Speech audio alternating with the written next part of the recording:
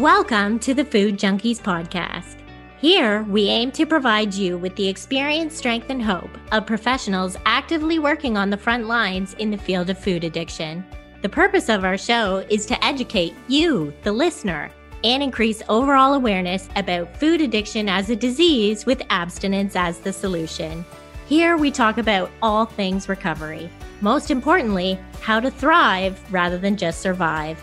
So stay positive, make a change for yourself, tell others about your change, and hopefully the message will spread. Welcome to the Food Junkies podcast. My name is Dr. Vera Tarman, and I am your host today, speaking with Julie Clark about bariatric surgery and the food addict. For those who may be addicted to food, what issues should be considered before taking the serious step about having bariatric surgery? Or for individuals who have already taken that major step, how can they successfully address their food addiction and protect their overall health? Julie Clark trained as a food addiction coach through INFACT, otherwise known as the International School for Food Addiction Counseling and Treatment. She is also certified in holistic medicine for addiction, has trained in ketogenic eating for mental health, and is both certified and licensed to administer the comprehensive food addiction assessment tool known by its acronym SUGAR. Through her private practice, Bariatric Breakthrough, Julie specializes in working with women and men who have had weight loss surgery or who are considering having it. She currently provides in-depth and highly personalized treatment on an individual basis.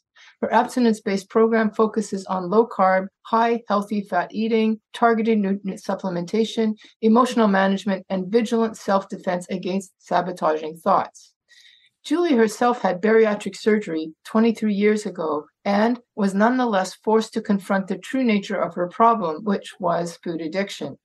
With over a decade of stable recovery and a passion for helping others, she's maintaining a weight loss of more than 200 pounds at her ideal weight. Now, perhaps in a future podcast, we'll explore Julie Clark's additional career as a multi-award-winning professional singer-songwriter and how she uses her musical talents to teach and help people with food addiction. Welcome, Julie. Thank you so much, Vera. Thank you so much for inviting me and for focusing some of your podcast's precious time on the population of people who have had bariatric surgery, who are in an altered state, and the people that are thinking about it, because I think that there are some really serious concerns and special needs among that population. Absolutely. I'm really thrilled to be able to speak with you. We always begin with finding out about the person themselves. You mentioned that you had a history of bariatric surgery. So why don't you talk a little bit about your days before bariatric surgery, why you decided to do it, and then basically how you found food addiction afterwards. Okay, wonderful. I actually believe that I was born an addict with all the predisposition to have problems with food immediately. A little 7-pound food addict right out of the gate. And that's because I could see that food was doing more for me than it was doing for the people around me. And that was always true for me. So really what ultimately led me to have bariatric surgery was my first 34 years of life being in active addiction and just progressively ballooning up to a weight of over 350 pounds. Actually, my scale at home didn't weigh any higher than 350. So I'm really honestly not sure how much higher than that weight I got. So as you can imagine, it's such a painful thing in our world to be, and especially back then, because I'm 57 now. So this was my younger years when it really wasn't as common. The obesity problem that we have so common now was less common. And oh my God, I had such a target on my back all through things like brutal bullying at school and having it be really obvious that I was the problem, the main problem in our family because of my eating and my weight. And throughout my young adulthood, no one was ever interested in me romantically or sexually. I was always outside looking in, just outside of the bounds of what anyone would risk being associated with or interested in. So just a couple of low points to tell you what it was like.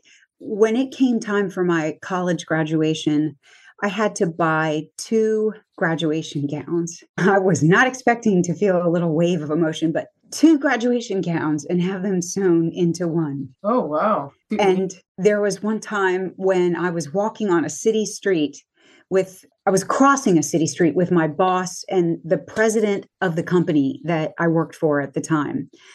And a car full of guys driving by mooed at me in front of my boss and the president of the company. Just things that make you want to disappear. And yes, there were diets along the way, and lots of them were successful temporarily. There were 2 times that I lost more than 100 pounds, and I swore that I would never let myself gain it back. But I did. I couldn't seem to help it. So it came to the point where at 34 years old, I basically gave up on being willing to do it by myself. And I chose to have weight loss surgery. And for 2 years, things went really well, really well. It was exhilarating and amazing and wonderful. I was the poster child for doing everything that my doctor recommended that I do. And I was starting to feel good about myself for the first time ever, and being able to move and enjoy life and those kinds of things. What type of surgery did you have, and how much weight did you lose? I had Roux-en-Y gastric bypass surgery. Over the course of that 2 years, I lost 200 pounds. Wow. It took about 1.25 years, actually, for most of the weight loss. So that's just mind-blowingly rapid, the incredible shrinking woman thing. And that part was incredibly positive.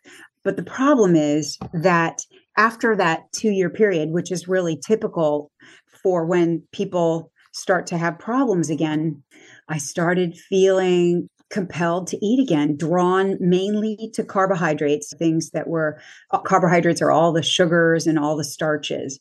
And whereas in that 2-year period, I had been mostly not very, especially hungry and not having particularly strong cravings, that 2-year point is where that grace period ran out for me. And I started having the compulsion to eat more and more gradually. And the situation that I found myself in was that I couldn't fit the amount of food that I was compelled to eat in the reduced size stomach that I had. And so my brain was on fire to eat, but I couldn't hold it. And I would eat to the point of pain, real serious pain, to the point of being afraid that I might rip open the surgical suturing that had created that smaller stomach. It was awful and miserable and scary. And I'm compressing this into a small period of time. It took time to play out. It got worse and worse gradually, but that was really the situation that developed for me, was this sort of untenable situation. And that really led me to the aha moment that I know you're going to want to know about in terms of food addiction, when that light bulb went off for me. Yeah. What was one night when I was in serious pain from having been binging, I was, I guess I was trying to make myself throw up, but not because I wanted to avoid gaining weight at that point. And I was never good at that. Even in all those the decades before, I was never someone who could use that as a tool for keeping weight off. But in moments like this one, I was trying to make myself throw up for relief from real pain, serious pain. It just so happened that where I was in that moment of trying to throw up, I could see the binge foods that I hadn't finished eating yet. And I realized that if I was successful in getting myself to throw up, I knew that I was going to go back and keep eating those foods and return to that position of agony again. And I did, to be honest, I did. But I saw something right then.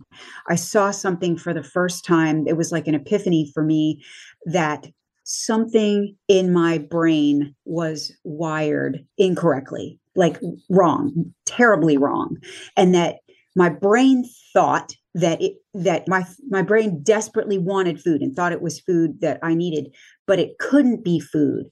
because food never satisfied the craving. It just never, it gave me enough relief to have me chase along after it, but it never satisfied it. It was always out of reach of satisfaction. So that was really a turning point for me, where I started to understand that it was an addiction. And I turned to 12-step support and started the long journey of learning about the addiction that I came to understand that I had, learning about my disease and what it was going to take to get well and stay well.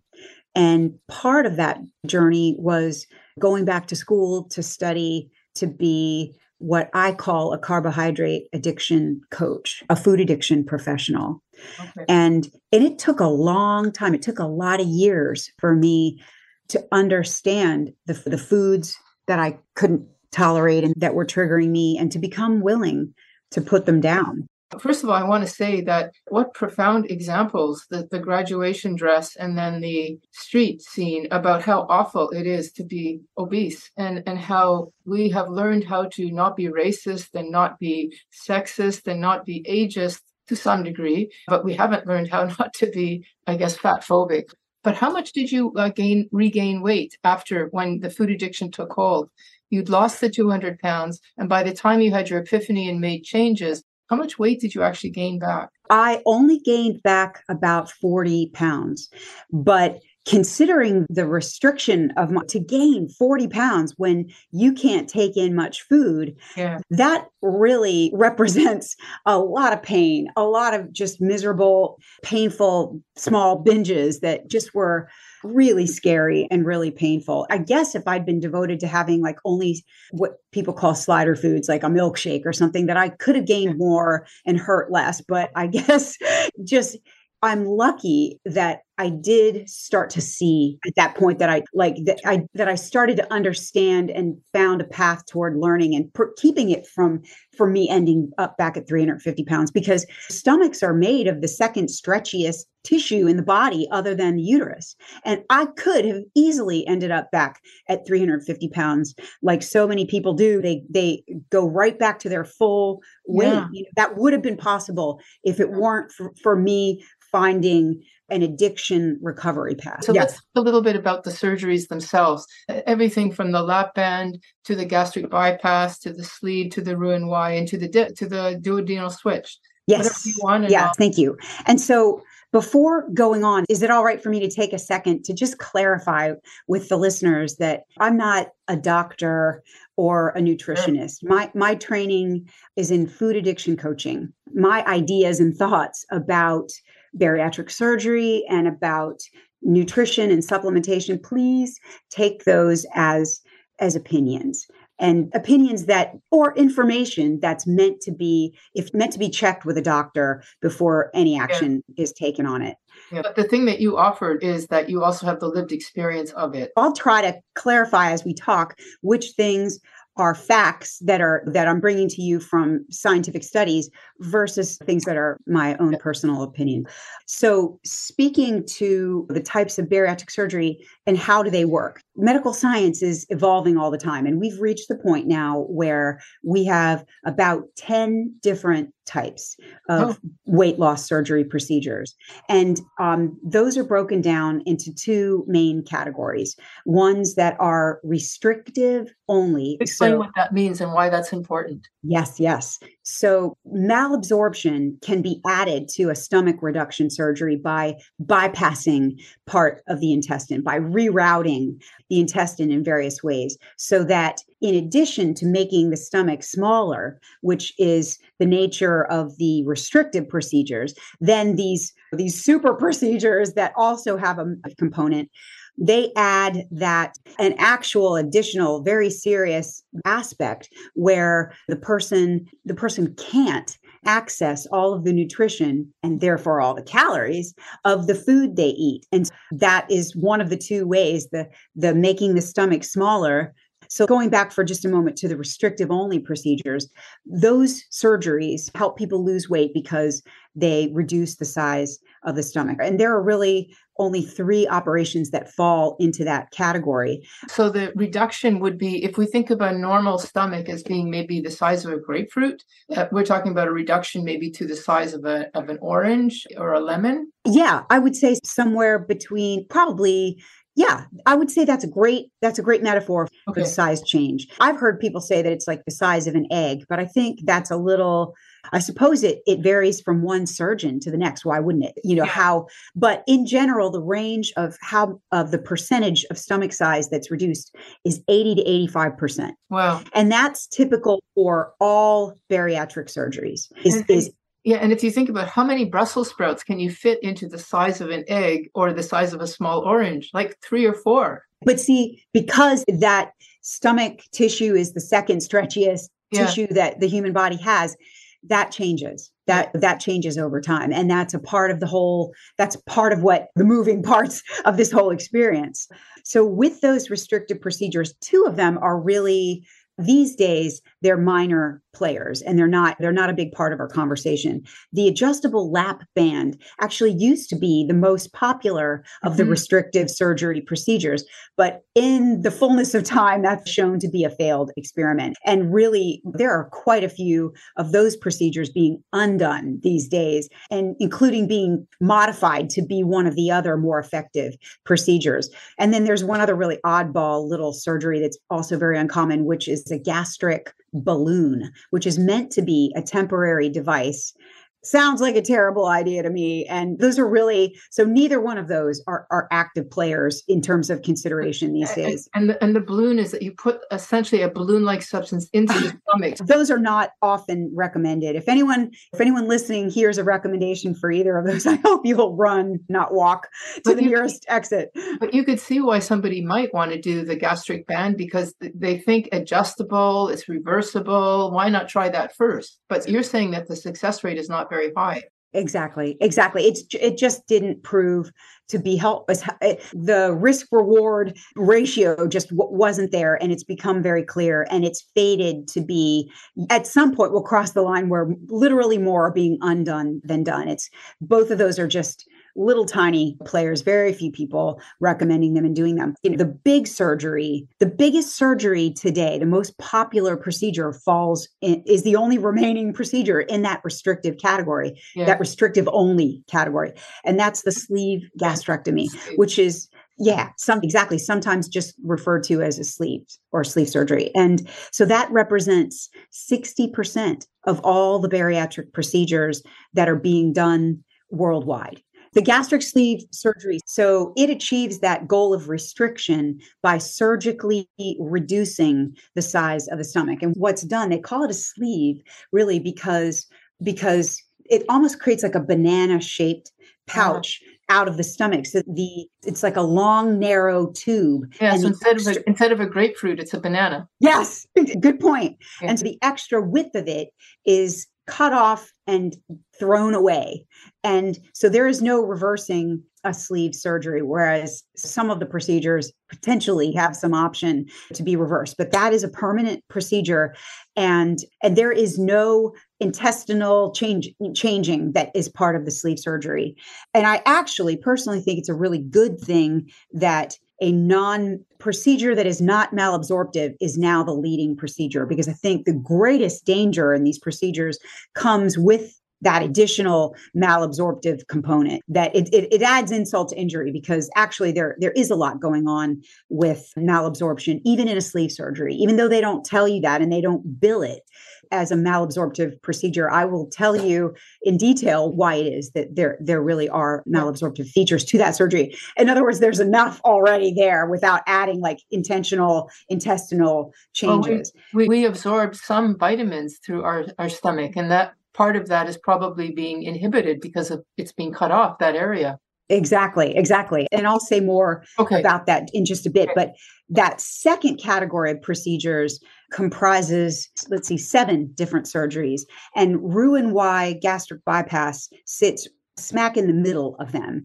And it can really represent that whole category of surgeries in our conversation, because there are basically 3 surgeries with odd names that are a bit less malabsorptive, a bit less of the intestine is rerouted in various ways. And then there are 3 procedures that are a bit more malabsorptive, maybe for people who are 500 pounds or 600 pounds, where perhaps their risk of immediate imminent death is closer. And so those procedures, but really we can represent the concept and the issues that occur with that category of surgery just by referring to the middleman there, which is Roux-en-Y gastric bypass. And at the time that I had my surgery, it was described to me as the Cadillac of weight loss procedures because it did then and still does have some greater weight loss benefits down the road than, say, a restrictive only procedure. The Roux-en-Y, it makes basically a small pouch in the stomach. So I guess that's the idea of the lap band, making a pouch, but it's a surgical pouch.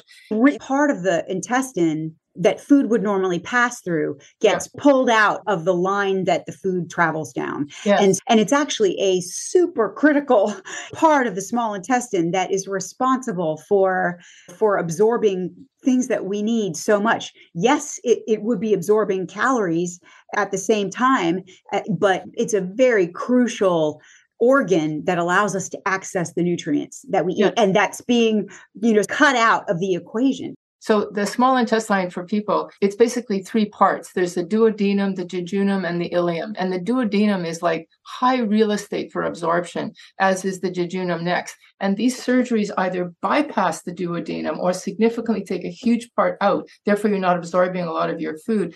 And the duodenal switch adds the additional piece of having, I think it's a sleeve first. So there's the restrictive piece. And then there's this rerouting to not very much of that duodenum, which is the high real estate, maybe like 3/4 down, and then also cutting out a lot of the jejunum. So it's significantly malabsorption. And that's why the duodenal switch is considered not the Cadillac, but the most extreme. Right. Actually, there's one that's even more extreme than the duodenal switch. And that is the bariatric diversion. Actually take out the head of the pancreas. Oh my God. I know. So thank you for that added detail, because there are quite a few different variations now. So let's start with the good news. And according to the Department of Gastroenterology at UCLA, in a study that they reported, 75% of weight loss surgery patients have kept off at least some of the weight they lost after a period of 10 years has passed. So that's at least some. That might be 5 pounds to get into that 75%. With that one group where 75% of the people have kept off at least some of what they lost, that weight loss is credited with reducing premature death from diseases that are associated with obesity. And that things like diabetes and heart disease and even certain cancers are associated with obesity. That is good news, but there's also bad news. And that is the flip side of that very same study from UCLA. If 75% kept off at least some of the weight they lost, that means 25% kept off none of the weight they lost. And so think about that for a minute. Those people end up no better off than they were before their surgery from a weight standpoint. And they're also likely to be experiencing some degree of nutrient malabsorption. Plus, they're also at an increased risk for other health complications and transfer addictions. So that sector of patients that don't do well, we can make it much worse for ourselves by opting for this route if there's a chance or a reality of actual addiction. So why is it that weight loss surgery works well for some people, but not for others? So it's the reason that weight loss surgery doesn't work well for everyone is that obesity and food addiction are 2 separate problems. Bariatric surgery can work very well as a treatment for obesity, but it doesn't treat food addiction at all, like not at all. So it makes sense that lots of people who aren't addicted to food have they might get really great results from weight loss surgery, especially if they get motivated and they make lifestyle changes. Maybe those people were just hard users who were never especially motivated to change their ways, and that this surgery, weight loss surgery for them, was enough to curb their appetite and change their habits and improve their motivation. That's why there's a success picture for some people. The issue for food addicts is that food addiction is a brain disease, not a stomach disease, not a digestive system disease. And so, to put it simply, operating on someone's stomach doesn't cure their brain, period. And that's why I believe it's so important for weight loss surgery patients to be accurately assessed for food addiction as early as possible, if possible, before they've really made a commitment to go down the road of surgery. Because if food addiction doesn't get addressed before surgery, then, or at least very soon after, food addicted patients are at an increased risk of overeating until that reduced size stomach is painfully overextended and stretched out potentially permanently. They're at risk of obviously regaining their weight, and they're at risk of transferring their addiction to other substances and behaviors. So really, there's some very important reasons for these issues to come, forward into the light of the food addiction space and the weight loss surgery space, for sure. Can we talk about the side effects of weight loss surgery? Yes, we can. So I really consider malabsorption to be one of two of the worst side effects. That malabsorption, I personally believe that some malabsorption results from all weight loss surgeries, including sleeve gastrectomy, which is billed as a restrictive only procedure. Yeah. And I'm going to explain why it is that actually the result of that surgery does include some significant malabsorption.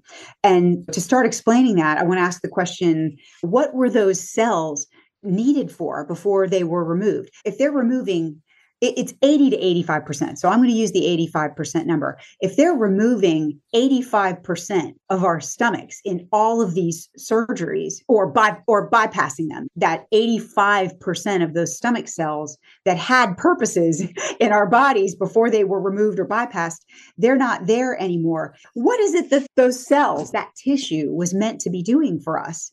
And so there are 5 types of cells in that tissue that are meant to be accomplishing all kinds of things for us that we actually really need.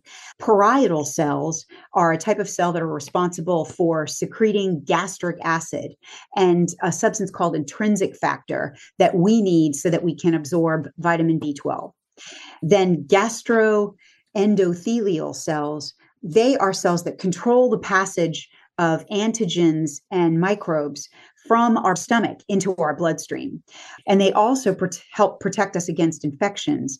And they play a role in helping us have a peaceful coexistence with our gut microbiome. So then there are the chief cells that are responsible for secreting pepsinogen, which is necessary for protein digestion. So really, what it is that happens when like roughly 80 to 85% of those important cells are removed or bypassed is malabsorption, that we cannot access either the nutrition that we need or the calories that we would have incurred. And I would question, is it really worth not having those calories to not have that nutrition? And there are major downstream consequences to malabsorption. And so malabsorption leads us to potentially to one degree or other of malnutrition. Mm-hmm. And malnutrition is the situation where our body and our brain are actually not getting the fuel that they need, the building blocks and the nutrition that they need to operate effectively. And that can lead to impaired cognition and lots of other real problems. And impaired cognition, for example, dementia. If you don't get enough B12, if you don't get enough B1, that causes actual brain impairment. Yes, it does. It does. And lots of other nutrients affect cognitive function too. And there are lots of nutrients that as you can imagine, especially if the procedure includes that malabsorptive component, lots of nutrients that can't be absorbed at the level that they really should be absorbed at. And one of the most really alarming aspects of the implications of malnutrition is that malnutrition can worsen addiction. It can worsen the brain disease of addiction and worsen cravings, and it can either cause or exacerbate other mental health conditions. And this is some of the stuff that most people really don't know, but it's staggering because the nutrients that are poorly absorbed by weight loss surgery patients are the very same ones that are necessary for producing adequate levels of our feel-good neurotransmitters. The same things that we can't get enough of now as bariatric patients are needed for our brain chemistry to work correctly. So protein, huge. It's just huge. There's such a dramatic impact on protein absorption and digestion, more so for the malabsorptive procedures. But still, with 85% of those stomach cells gone in the most popular surgery, sleeve, we cannot access our protein with much less stomach acid and all those things. So check out this shocking statistic, Vera, about increased suicide among weight loss surgery patients. There have actually been multiple large studies that show suicide and self-harm rates among weight loss surgery patients are 2 to 4 times higher than in the general population. That's not 20%, or something like that, which would still be bad. 2 to 4 times equals a 200% or 400% increase in suicide. You're saying it's actually, we're not getting the essential proteins, the essential amino acids that we need to be able to be happy, to be able to function. Exactly. We don't have the building blocks to make, to generate healthy levels of neurochemicals, literally. Okay. And you had also, I know, wanted to touch on dumping syndrome, which is a strange, I would say it's much less significant, in my opinion, than like malnutrition or transfer addiction. But it is a thing. It can be a real problem for people who've had weight loss surgery, and I'll describe what it is. And it's a bigger problem for people who've had that double type surgery that includes the malabsorptive component, if they've had one of those. And what happens with dumping syndrome is that food passes into a section of the intestine that is not normally meant to receive food in that early stage of digestion. Yeah, so if it pre-digested, yeah. And so if sugars haven't already been pulled out by that portion of the intestine that's been bypassed, this intestinal tissue that's meant to be further down the chain, it is genetically programmed to freak out if there's sugar in there, because it should have been pulled out by the time by this stomach that's been debilitated and by this other section of intestine that's now removed from the process.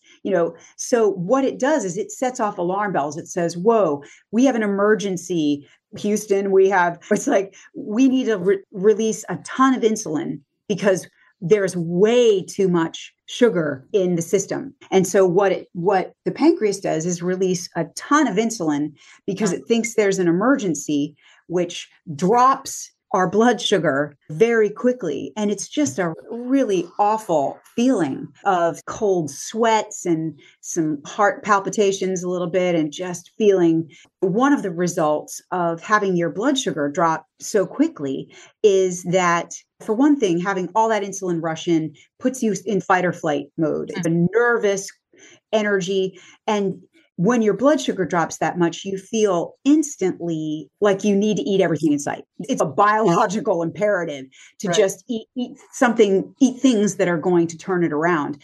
And so exposes you to food addiction right there. Yes, it would. But also for people who are already food addicts, what it does is that if they eat something even as innocuous as raisins or even too much fruit or whatever at one time, that cycle and that sudden drop in blood sugar, which can also actually be caused by caffeine, by the way, interestingly, but that drop in blood sugar, it can lead to some really bad decisions right then about what is it am I going to eat in this moment when I'm feeling like I absolutely have to eat something.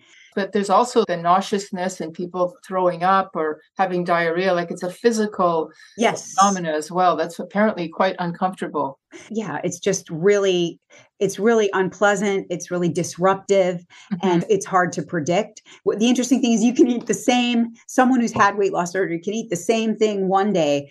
And just because of how their biochemistry is flowing that day, they could have a fine reaction to it or a dumping reaction to it. Just same food food, different day. The consequences of bariatric surgery, enough that would scare me for sure.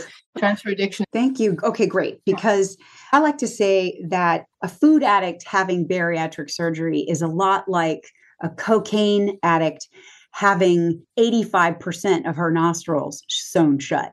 So think about that. What's going to happen? Are they going to try to cram that cocaine in there? Are they going to be like, oh, screw it. I'm just going to drink, or I'm just going to take prescription pain medicine or something off the street. When a brain disease is in place and those processes have begun, unless that addiction is treated and driven into remission, basically, it's going to go sideways in some way or other. It might be the main thing that I did was just try to overfill my pouch again and again with really horrible results. But I did some drinking of alcohol, and there was actually a period of time where I took prescription pain medication that I had in my medicine cabinet because my brain was just screaming for relief. And thank God the path to addiction recovery really made it very clear that anything that sort of activates brain reward pathways is something that I needed to lay off of. Can you say anything about alcohol and the increase in alcoholism post-bariatric surgery? Why, yes, I can. There was one study reported in the JAMA journal, which cited a 50% increase in alcohol use disorder in the second year after Roux-en-Y gastric bypass, as compared with the years immediately prior to surgery. 50% increase in alcohol use disorder. It's basically because alcohol is the ultimate liquid sugar. And so that is really the easiest way to get around. If you think about that cocaine addict, it's the easiest way to get that cocaine up in there still. And so it's a staggering statistic, and it's a really huge problem. And there are numerous studies that indicate that up to 30% of bariatric patients are going to develop a replacement addiction. And that in many cases, that replacement addiction actually stays in place even if they regain the weight, even if they're also suffering from malnutrition and some of the other problems that are associated with bariatric surgery. Hey, Food Junkies listeners. We're just going to take a quick break here to share with you something our team thinks could help benefit your recovery with food, body, or self. Thank you again for listening. Hey, Food Junkie listeners. Have you read the book Food Junkies Recovery from Food Addiction yet? It all starts there. This is the book with the basic theory and clinical knowledge of food addiction. Read this book first to get the basics. Our Food Junkies podcast jumps off from the book and is the ongoing breathing version, ever growing and ever expanding. Our podcast introduces you to all the issues of food addiction and the who's who of food addiction today. And if we at the Food Junkies podcast have inspired you to action, either to quit sugar or some other triggering foods or behavior, and you need some extra support, then please join the free Facebook group, I'm Sweet Enough, Sugar Free for Life. There you will find a community of people who come from all parts of the spectrum, from the new and just starting out, to the long-timers who call themselves food addicts in recovery, to counselors ready to give back and help you. The Facebook group even offers free support Zoom groups. Basically, it's a great online living resource of food addiction to help you stay sugar-free for life. So please join us. Now back to the show. If you have enjoyed this episode, please let us know. We love to hear from you. Kindly leave us a review on whatever platform you listen to our podcast on. We love getting feedback from our listeners. Okay, so that's where you come in with your clinic. And so basically tell us what you do in response Yes. to this dilemma that you've just explained so eloquently. It's quite fascinating. I think it is so fascinating. And okay, I consider myself like to work with two populations, either people who have reached the late stage of addiction. I'm happy to help those people because they really need, in my view, every tool that we can bring to them. And that's the stage of addiction that I have reached. And then also people who've had bariatric surgery. So those are really the two populations that I like to work with. And but the first step of helping people is to really resolve that question of, are they addicted? Are they addicted to food? So for anyone who doesn't have 100% clarity on whether they are addicted to food or not, the place that I start with them is to do a comprehensive assessment of whether or not they are addicted. And I use, as you mentioned in the intro, I use the sugar assessment, and it really makes it crystal clear. It takes the guesswork out of it. And so for people who don't test as addicted, or maybe perhaps they're in the early stages and they haven't had weight loss surgery, I refer those patients or those clients to other treatment organizations. And thank God we have more and more of those emerging these days, more choices geared to different people and different needs. If it turns out that the person is late stage and or a weight loss surgery client, or someone who's considering weight loss surgery, because to me, if you're thinking about having weight loss surgery, it's really critical to have a very comprehensive program put into place to see if you can prevent that being necessary. The surgery. But you might even be able to avoid the surgery. Exactly. And that's absolutely my recommendation, if at all possible.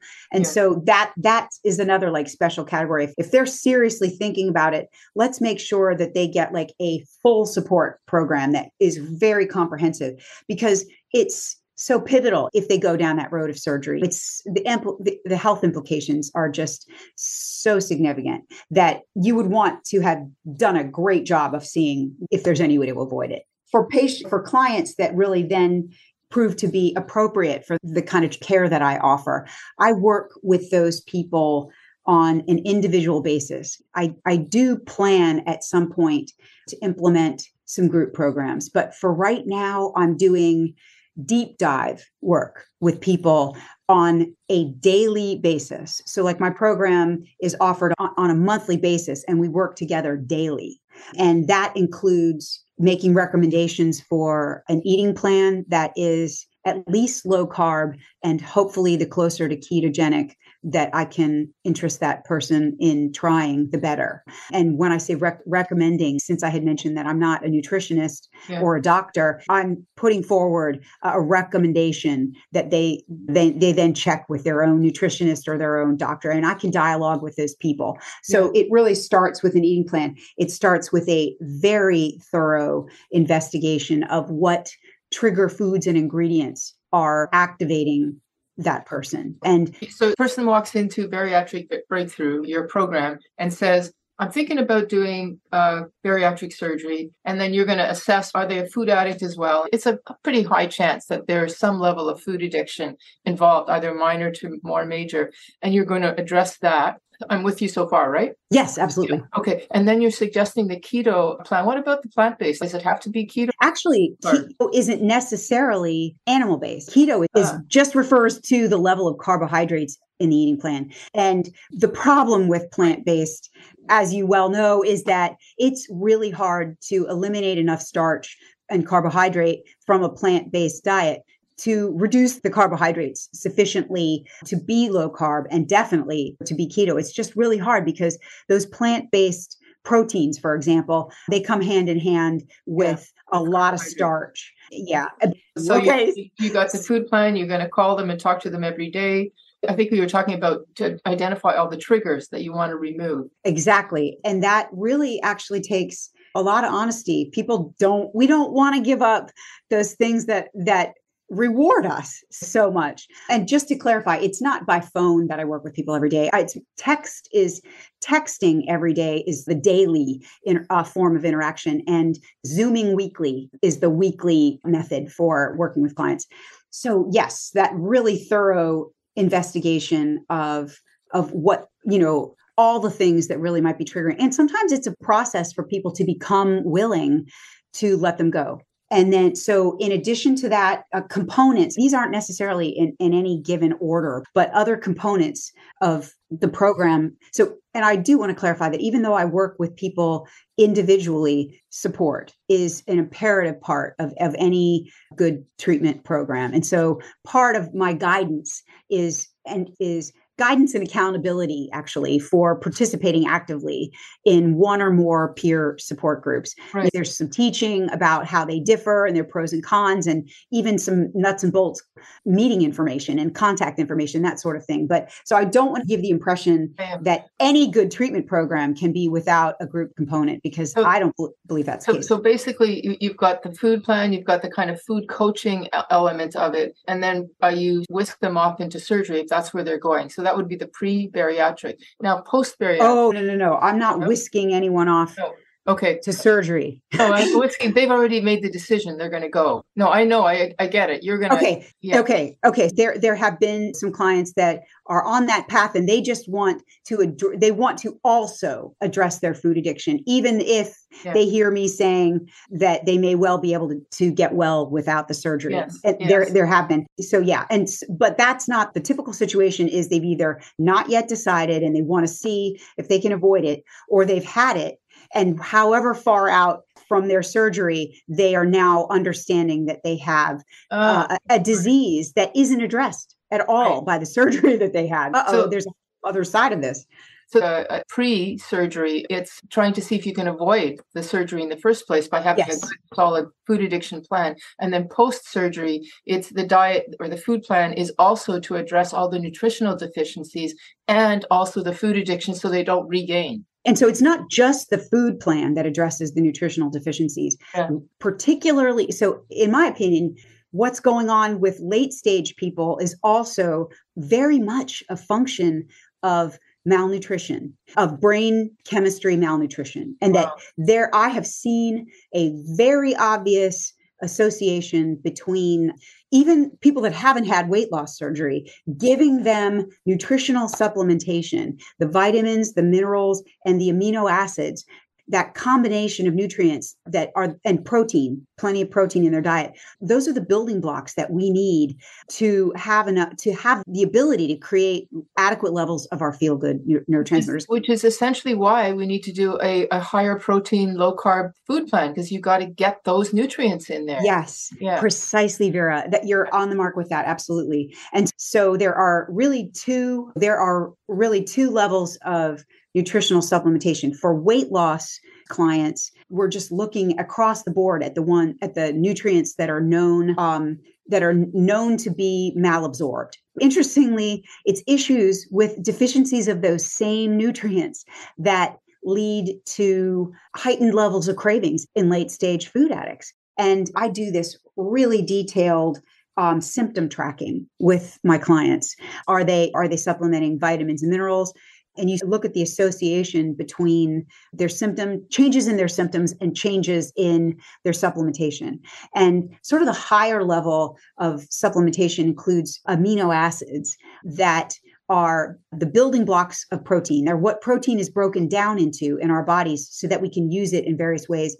Most importantly, really, for brain function and for our brain chemistry to be operating correctly and for us to feel good and to have manageable levels of cravings, to reduce unmanageable cravings. Thank you. That's so interesting. Now, we're running out of time, so I have a couple more questions. Sure. You had mentioned something about the rates of food addiction in the bariatric community. I'd be very interested to know that, especially post-bariatric, if you have that. So let's give the context that Ashley Gearhart has just come out with a figure of about 15% of the population are food addicted. What can you say in relation to the bariatric community? Okay. So in relation to the bariatric community, there was a study that was published in the Journal of Obesity Surgery in 2016 that reported that 26% of weight loss surgery patients meet the clinical criteria for food addiction. And actually, I thought that was a bit of a low estimate because I've heard it estimated that something along the lines of 20% of the general population is addicted to food. And so I would have imagined that percentage among weight loss surgery patients could have been a bit higher. But yeah, that one study did say, but anyway, nonetheless, you certainly see that 25% that regain all of their weight, 26 and 25, those pieces. But what about those the people that maybe only kept off 10 pounds? There might be some food addiction going on for them as well. So in other words, it's a very significant percentage of the population of people who are in bariatric surgery. And the thing is that most of those folks don't know that they're addicted to food. They don't know that food addiction is a progressive disease that's going to continue to develop. There's a real critical lack of information out there about how addiction interacts with that remedy, this surgical remedy. Okay. And now I wanted to make sure we asked about the GLP-1s. Yeah, basically, in the medical world, the bariatric world, weight loss surgery was considered the gold standard of care because it, as you've described, gave quick results within a quick period, like significant results within a quick period of time. But now the GLP-1s are showing that this amazing weight loss within also 6 months, not equivalent to 50%, but the promises are now almost 30%. And without surgery, that's pretty good. So the gold standard might change over time to becoming weight loss medications. So what's your take on the GLP-1s? Oh, thank you for asking that. It really is a fascinating emerging trend right now and remedy that people are making use of. But I'm going to admit that I personally am somewhat skeptical about that direction, and I'll tell you why. So it's been well established that there's roughly a 2-year grace period with weight loss surgeries where even food addicts have this reprieve where they're not crazy with food addiction. The honeymoon period. Yes. And I would bet my nickel that when enough time has passed that we are going to see that there's a similar grace period with GLP-1 medications. And that's because of the phenomenon of tolerance. I really believe that there's trouble coming. And it's basically my prediction is that those medications are going to be working less and less well, even if people take more and more of them. And that the situation they're going to find themselves in is that if they didn't use that honeymoon phase, if they didn't use that time well to change habits and treat addiction, if addiction was a component of what was going on, they're going to find in all too many cases that they have lost muscle mass, that it's even harder for them to feel that satiety, that ever elusive satiety, if they decide to ditch the GLP-1 medications because they just were hardly doing anything and they became not worth it. And people can really potentially end up worse off afterwards, after perhaps a period of time when they were greatly improved. And I just think that powerful force of tolerance is going to play a factor. And I would much rather see people address if there is addiction in the equation to just see them address that. Yeah, we're on the same page there because it just for our listeners, the body has a fundamental principle. It's called homeostasis. It always wants to go back to the set point, as it were. And so when we take a drug that pushes us out ahead of that, we will catch up. The body will catch up and bring us back. And so a tolerance develops. It happens everywhere. And how can it not happen with the GLP-1s? And so I agree with you completely that we need to use that 2-year honeymoon window period to learn those tools, but that's it. It's a bridge only. It sounds like we are on the same page there. Yes, we are. I don't actually especially recommend it as a bridge. If someone's really determined to use it, that would be its function. But I'd really rather see them not start to use that. Okay, so I think we should close off a little bit now. Do you have any last thoughts about what you'd like to say to somebody who's listening, who's thinking, I wonder if I should pursue bariatric surgery? Some final statement that you want to make, something for somebody to think about. Yes. Thank you for the opportunity to try to sum it up. And I would just hope for anyone that's considering weight loss surgery of any kind to really make sure that they have been assessed, a comprehensive assessment to determine if food addiction is at play at some level, whether it's early stage, middle, or late. And that is because people can have the wrong expectation of weight loss surgery. Weight loss surgery will be helpful for weight loss, but it will not help you at all if food addiction is a component of what you're experiencing. And food addiction, if it continues, is going to drive weight problems in most cases. So in other words, and also to just be aware that there are some very serious prices to pay for the benefits that surgery offers. And really, had I known what was involved, I would undo it. I would not do it. And so I'd really love to see people be treated for their food addiction and let the weight resolve itself. Yes, a food addiction treatment, you can lose the same amount of weight or more without the consequences and with long-term effects. Yes. Yeah. Yes. Okay. We always ask as a final question, the signature question. If you could tell a younger version of yourself something about bariatric surgery, what would it be? And for that, I would say... Or food addiction. Okay, great. Because actually it is food addiction that I want to speak to. Okay. That I used to think there were really only two options. In my life, I was either always dying to eat everything in sight, or I was dying from eating everything in sight. Those were the only two options. And when people cajoled and encouraged me to lose weight I thought that they were basically saying, white knuckle it forever. Like, it's going to suck for you forever. And I just thought, if I do that, that's what my future would be. Like, because food addiction started for me right away, I actually literally could not conceive of there being a third option of peace and actually not wanting to hurt myself with food, like not even wanting to.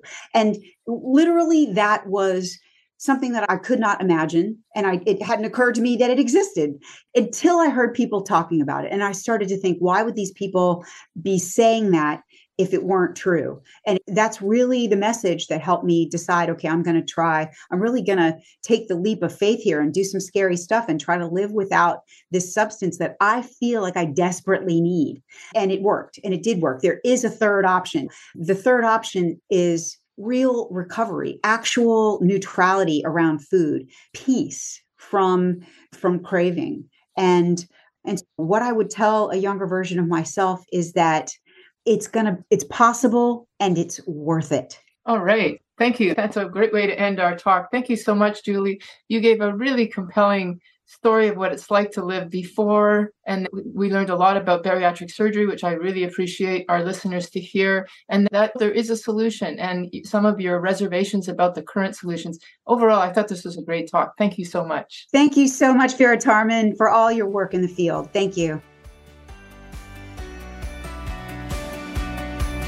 Thanks for joining us this week on Food Junkies, Recovery from Food Addiction. Make sure to join our Facebook group, Sugar Free for Life support group, I'm Sweet Enough. You can subscribe to our show in iTunes or Stitchers. That way you'll never miss an episode. While you're at it, if you found value in this show, we'd appreciate a rating on iTunes. Or if you'd simply tell a friend about the show, that would help us out too. Don't forget to pick up your copy of Dr. Tarman's book, Food Junkies, which is available on Amazon. If you have any additional questions, both Molly and Clarissa are food addiction professionals and work one-on-one with clients. You can find their websites and email addresses in the show notes. Be sure to tune in every Friday when our new episodes drop. As Vera loves to say, the power is ours.